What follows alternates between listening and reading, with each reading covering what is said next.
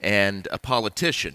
Now, I don't know if they walked into a bar because that's how most of these stories start. But wherever they had it, this doctor, this engineer, and this politician were having a conversation about whose profession was the oldest. And the doctor started and he said, well, without a physician, humanity couldn't have survived. So the medical profession is undoubtedly the oldest. No, the engineer said. Before life even began, there was complete chaos. It took an engineer to create some semblance of order from that chaos. Engineering is older. And at that point, the politician chimed in triumphantly and said, yeah, well, who do you think created the chaos? In the beginning, God created the heavens and the earth. It was clearly God who brought order, who brought existence out of the chaos, right? Well, yes and no. And what I mean by that is when we say God, I think most of us don't have in mind the triune God, that is the Godhead, Father and the Son and the Holy Spirit. When we say God, generically, most of us, we're subconsciously thinking of the Father.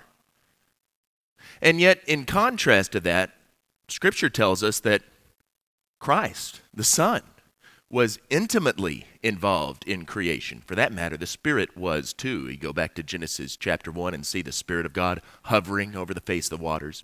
But we're not talking about the Spirit tonight. We're talking about Jesus' role in creation.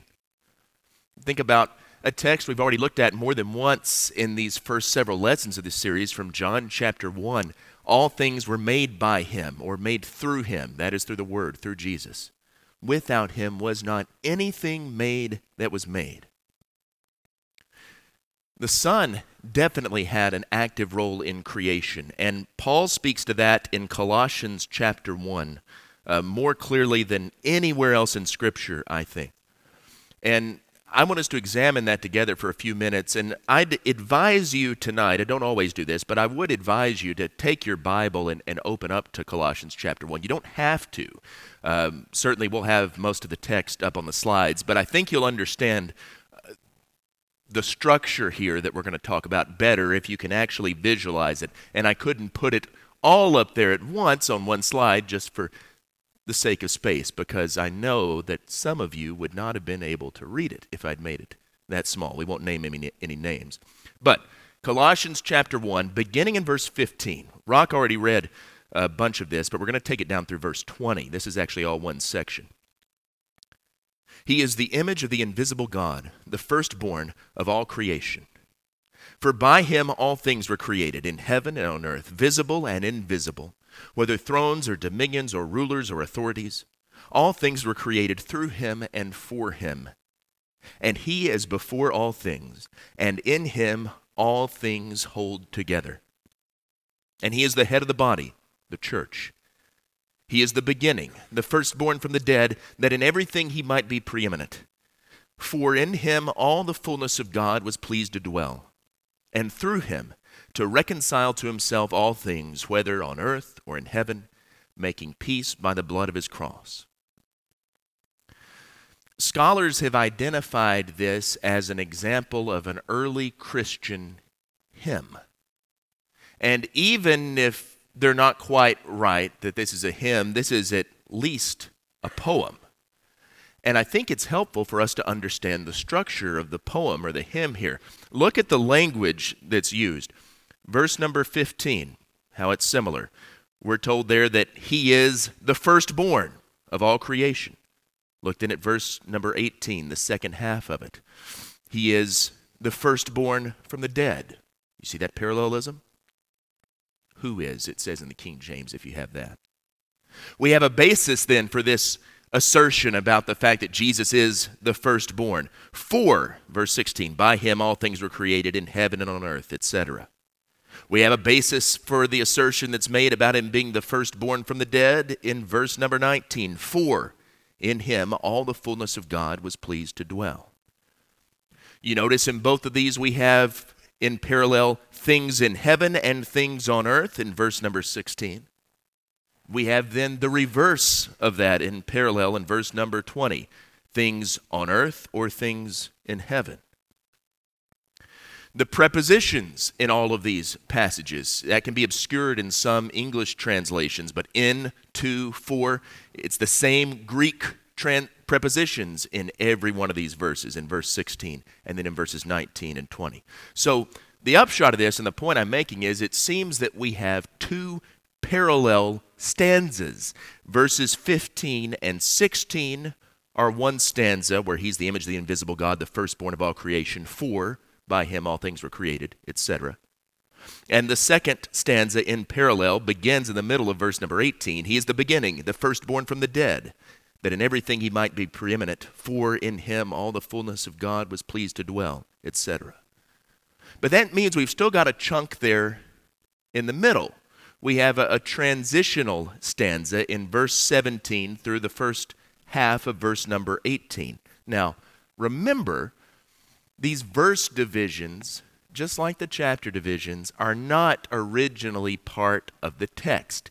And sometimes their placement can be unfortunate because it can obscure some of these connections sometimes. But in verse 17 and 18, and he is before all things, and in him all things hold together, and he is the head of the body, the church. You notice that all three of those short sentences start with and. But not only that, it has a structure here that there's an inclusion. That is, the beginning and the end are in parallel. And he is before all things, verse 18, and he is the head of the body. And he is. That's the same pronoun that's used there in both of those places. It's a different pronoun that's used throughout the rest of this text. That is where we see he is. The rest of this time, it's not the same pronoun. We don't see that in English. But in Greek, it's different. Now, you may be sitting there thinking, okay, great, this is a hymn, this is poetry, it's song, and there's some parallelism. Big deal. That's the sort of thing that I guess scholars find out to write commentaries about, but what's it matter? Well, this isn't just an academic exercise, because I think when we break this down, it helps us to understand the point that Paul's making here in this text. We have two longer, balanced sections in verses 15 and 16, the second half of verse 18 down through verse number 20. And the point of those two longer stanzas, the first one, Christ is supreme in creation. The second one, Christ is supreme in new creation. And then in between, we have that shorter section, those three little clauses, bridging the gap, connecting creation to new creation, looking backward and then looking forward. And it's at that point, right there at the center, we have the supremacy, the centrality of Christ. It's no coincidence that that's at the center of this little song. In him all things hold together. That's the point of all of this. So let's look through each one of these three stanzas in a little bit more detail. The point of the first stanza, verses 15 and 16, as I said, is to demonstrate Christ's role in creation. He is the image of the invisible God. That's the assertion here. An image is something that looks like, something that represents something else. The Greek word here is eikon, where our English word icon comes from. Now, probably these days we're most familiar with that in the context of our computers. You get on your desktop, you click on an icon, and what happens? Some program, some software opens. Why? It's because that icon represents the program. Well, that's the idea here. Jesus represents God. No one has ever seen God, John says in John chapter 1 and verse number 18, but in Christ, that invisible God has been revealed. Jesus says things like that repeatedly. When I think about chapter 14, verse 9 of John's gospel, remember when Philip says, Lord, show us the Father, and that's sufficient for us. And Jesus says, Philip, You've been with me so long, you still don't know? Whoever has seen me has seen the Father. So Jesus is the icon, the image of God.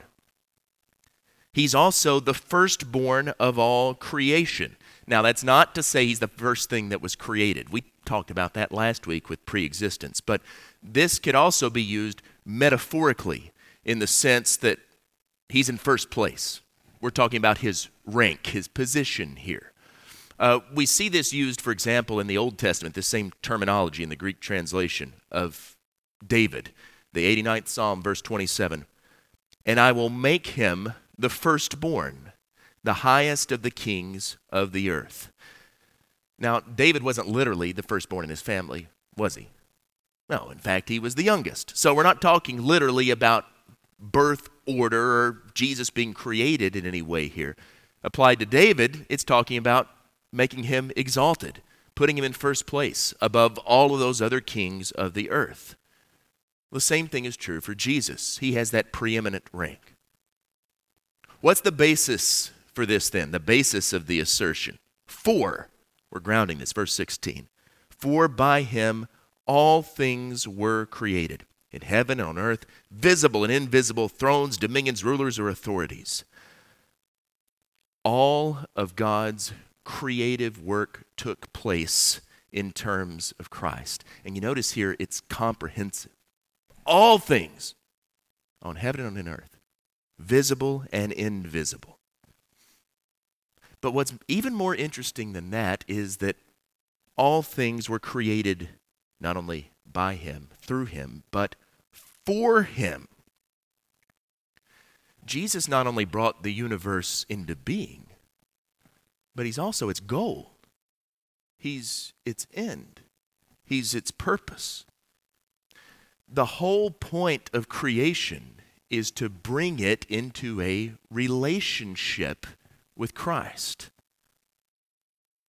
That right there already anticipates that final stanza, the reconciliation that's achieved through Christ. And let's go there now to that final stanza to see the parallels. Verse number 18, halfway through it. He is the beginning, the firstborn from the dead. Now, hopefully at this point, you see how that echoes verse number 15. But just as a reminder, he is the image of the invisible God, the firstborn of all creation. Now we have in verse 18, he is the beginning, the firstborn from the dead. So you see, we moved here from creation to new creation when we're talking here about Jesus being the firstborn from the dead. Beginning here indicates something like the source or the first principle. Christ is the one who initiates the resurrection. Of course, if we go to 1 Corinthians chapter 15, we can see Paul talking about things like that at length. Verse number 20 of that chapter, in fact, Christ has been raised from the dead, the first fruits of those who've fallen asleep. There were many Jews, not all Jews, but many Jews in the first century who had a concept of resurrection. They were looking for God to raise the dead, particularly the righteous dead, at the end of time, the end of history when God wrapped everything up. The Pharisees were looking for that. I mean, think about the way Paul talks about it in Acts, for instance. Martha was looking for that when Jesus is talking about Lazarus. He said, well, I know he'll rise again in the resurrection. But what's different about Jesus is that no one was expecting God to raise anyone from the dead right in the middle of history, rather than at the end. So in other words, Jesus brings the future into the present. God's new age, the end times, new creation, that's invaded the here and the now. This is a foretaste of the future that God's promised. Now, this isn't complete yet. You notice that Paul says it's in order that he might be preeminent. But he reigns now with that future victory already guaranteed because he's the first fruits of those who've been raised from the dead. The basis of that, for, again, just like in verse 16, here in verse 19, for in him all the fullness of God was pleased to dwell. The idea is that God's presence was fully found in Christ, just as it used to be found in the temple. and before that in the tabernacle. You remember where the Ark of the Covenant was in the Holy of Holies? That's where the presence of God was said to be. It's very much like what John says in John chapter 1 and verse number 14, that the Word became flesh and dwelt, or literally tabernacled among us, and we beheld his glory, that Shekinah, the glory of God, the way it was manifested over the ark. We beheld his glory. Glory as of the only Son of the Father, full of grace and truth. Why was that? In him all the fullness of God was pleased to dwell. Why was that? Verse 20, to reconcile all things to him. Through him to reconcile to himself all things, whether on earth or in heaven, making peace by the blood of his cross. Remember that the goal of creation is to be in relationship with Christ, but that relationship was fractured. It was broken. And so creation needed to be reconciled to Christ in his death and his resurrection. That relationship is restored. And the all things here, to reconcile all things to him, that's comprehensive. Just like he created all things, well, here, all things are going to be reconciled to him, even those forces that are opposed to him. If you go to the next chapter of Colossians, chapter 2 and verse 15, it says that he disarmed the rulers and the authorities and put them to open shame by triumphing over them in him, that is, in Christ. Even those elements that try to fight against the Lord will ultimately be subdued by him. Sounds a lot like what Paul says in Philippians chapter 2, where he talks about Jesus being equal with God, but then humbling himself, taking on the form of a servant. The end of that, if you recall, the purpose of it is that so at the name of Jesus, every knee will bow and every tongue will confess that he is Lord. In the middle of all this, then, back to Colossians chapter 1, we have creation, we have new creation. In the middle, we have this little stanza that bridges the gap, that looks backward to creation, looks forward to new creation. Verse 17, he is before all things.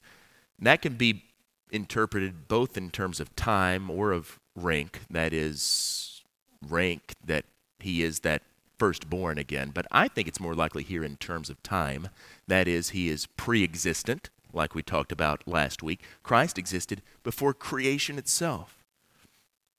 In him, all things hold together. I think this is one of the most remarkable statements in all of the Bible. Not only did Christ create the world, he continues to sustain it. I think of what the Hebrews writer says in chapter 1, verse number 3. He upholds the universe by the word of his power. What we typically call natural law, that is, we think that the world works a certain way, and there's this idea that we sometimes have as if God set these things in motion and he sits back and lets it all run itself. That's not really what Scripture says. What we call natural law is in reality only the way that we usually perceive God working in the world. A miracle, a sign, is when God does something to get our attention. He does something out of the ordinary. But so-called natural laws aren't really things that God set up and then he leaves the world behind to allow it to run himself. That's God working too. It's just the way that he normally works, day in and day out. In him, all things hold together. And he's the head of the body, the church. Now, we've gone from looking backward here, we're looking in the present, now we're looking forward. The church holds a crucial place in God's redemptive plan because that's the place where reconciliation is found. Remember, that's what this is all about, new creation, reconciling creation to God. If Christ is the firstborn of new creation, then life isn't going to be found outside of his body. Remember that he's the center. That's what this is all about. So summing up Paul's thoughts here about Christ in creation, Jesus is over creation. All things were made by him, but he's also the goal of creation. All things were made for him. to be in that relationship with him. To accomplish that, that broken, fragmented creation has to be reconciled to God. There has to be a new creation. And Paul says that that takes place in the church. The question for us, I think, then is, well, so what? Okay, we might understand that intellectually, and maybe this seems like a sort of highbrow lesson in some ways going through the text like this, but what sort of response does that prompt from us? In light of what God's done in Christ, how do we react? Paul actually answers that for us, starting in verse number 21. He makes the application for us here, which is pretty handy for me. And you, who once were alienated and hostile in mind, doing evil deeds, he's now reconciled in his body of flesh by his death, in order to present you holy and blameless and above reproach before him, if indeed you continue in the faith, stable and steadfast, not shifting from the hope of the gospel that you heard, which has been proclaimed in all creation under heaven, and of which I, Paul, became a minister. Once those in Colossae were alienated from God, but now in Christ and in his church, they've been reconciled to him. And that's all for the purpose of them presenting themselves holy and blameless before God. When he says that here, to present you holy and blameless, that's sacrificial language. It's the very same language that Paul uses in Romans chapter 12 and verse number 1. I appeal to you, brothers, by the mercies of God, to present your bodies, technical term for a sacrifice. Present your bodies as a living sacrifice, holy, acceptable to God, which is your reasonable, rational, spiritual worship or service. Our very lives, the best that's in us, is to be offered up fully, completely to God. God wants a people to image him in the world. He's seeking a people who will reflect him. He wanted that in the beginning when he created humanity in his own image. He sought that with Abraham in calling him. He sought it with Israel in setting them apart. He does that now in the church, his body. We are to be like Christ. That's the ground of Paul's ethics. If you go to Colossians chapter 3 and verse 1, if then you've been raised with Christ, remember that's what this is all about, new creation, resurrected like him. If you've been raised with Christ, seek the things that are above, where Christ is, seated at the right hand of God. Set your minds on things that are above, not on things that are on earth. For you've died, and your life is hidden with Christ in God. He goes into a lot of specifics here, then, these ethical imperatives about how we're to live, but he sums it all up in verse 17. Whatever you do, in word or deed, do everything in the name of the Lord Jesus, giving thanks to God the Father through him. That's the message that they needed to hear. And that's the message that we need to hear too. Because of Jesus' role in creation and then in new creation, we have this opportunity to be in a relationship with God. And because of that, we ought to seek to do everything in the name of Jesus so that we can be found in that relationship.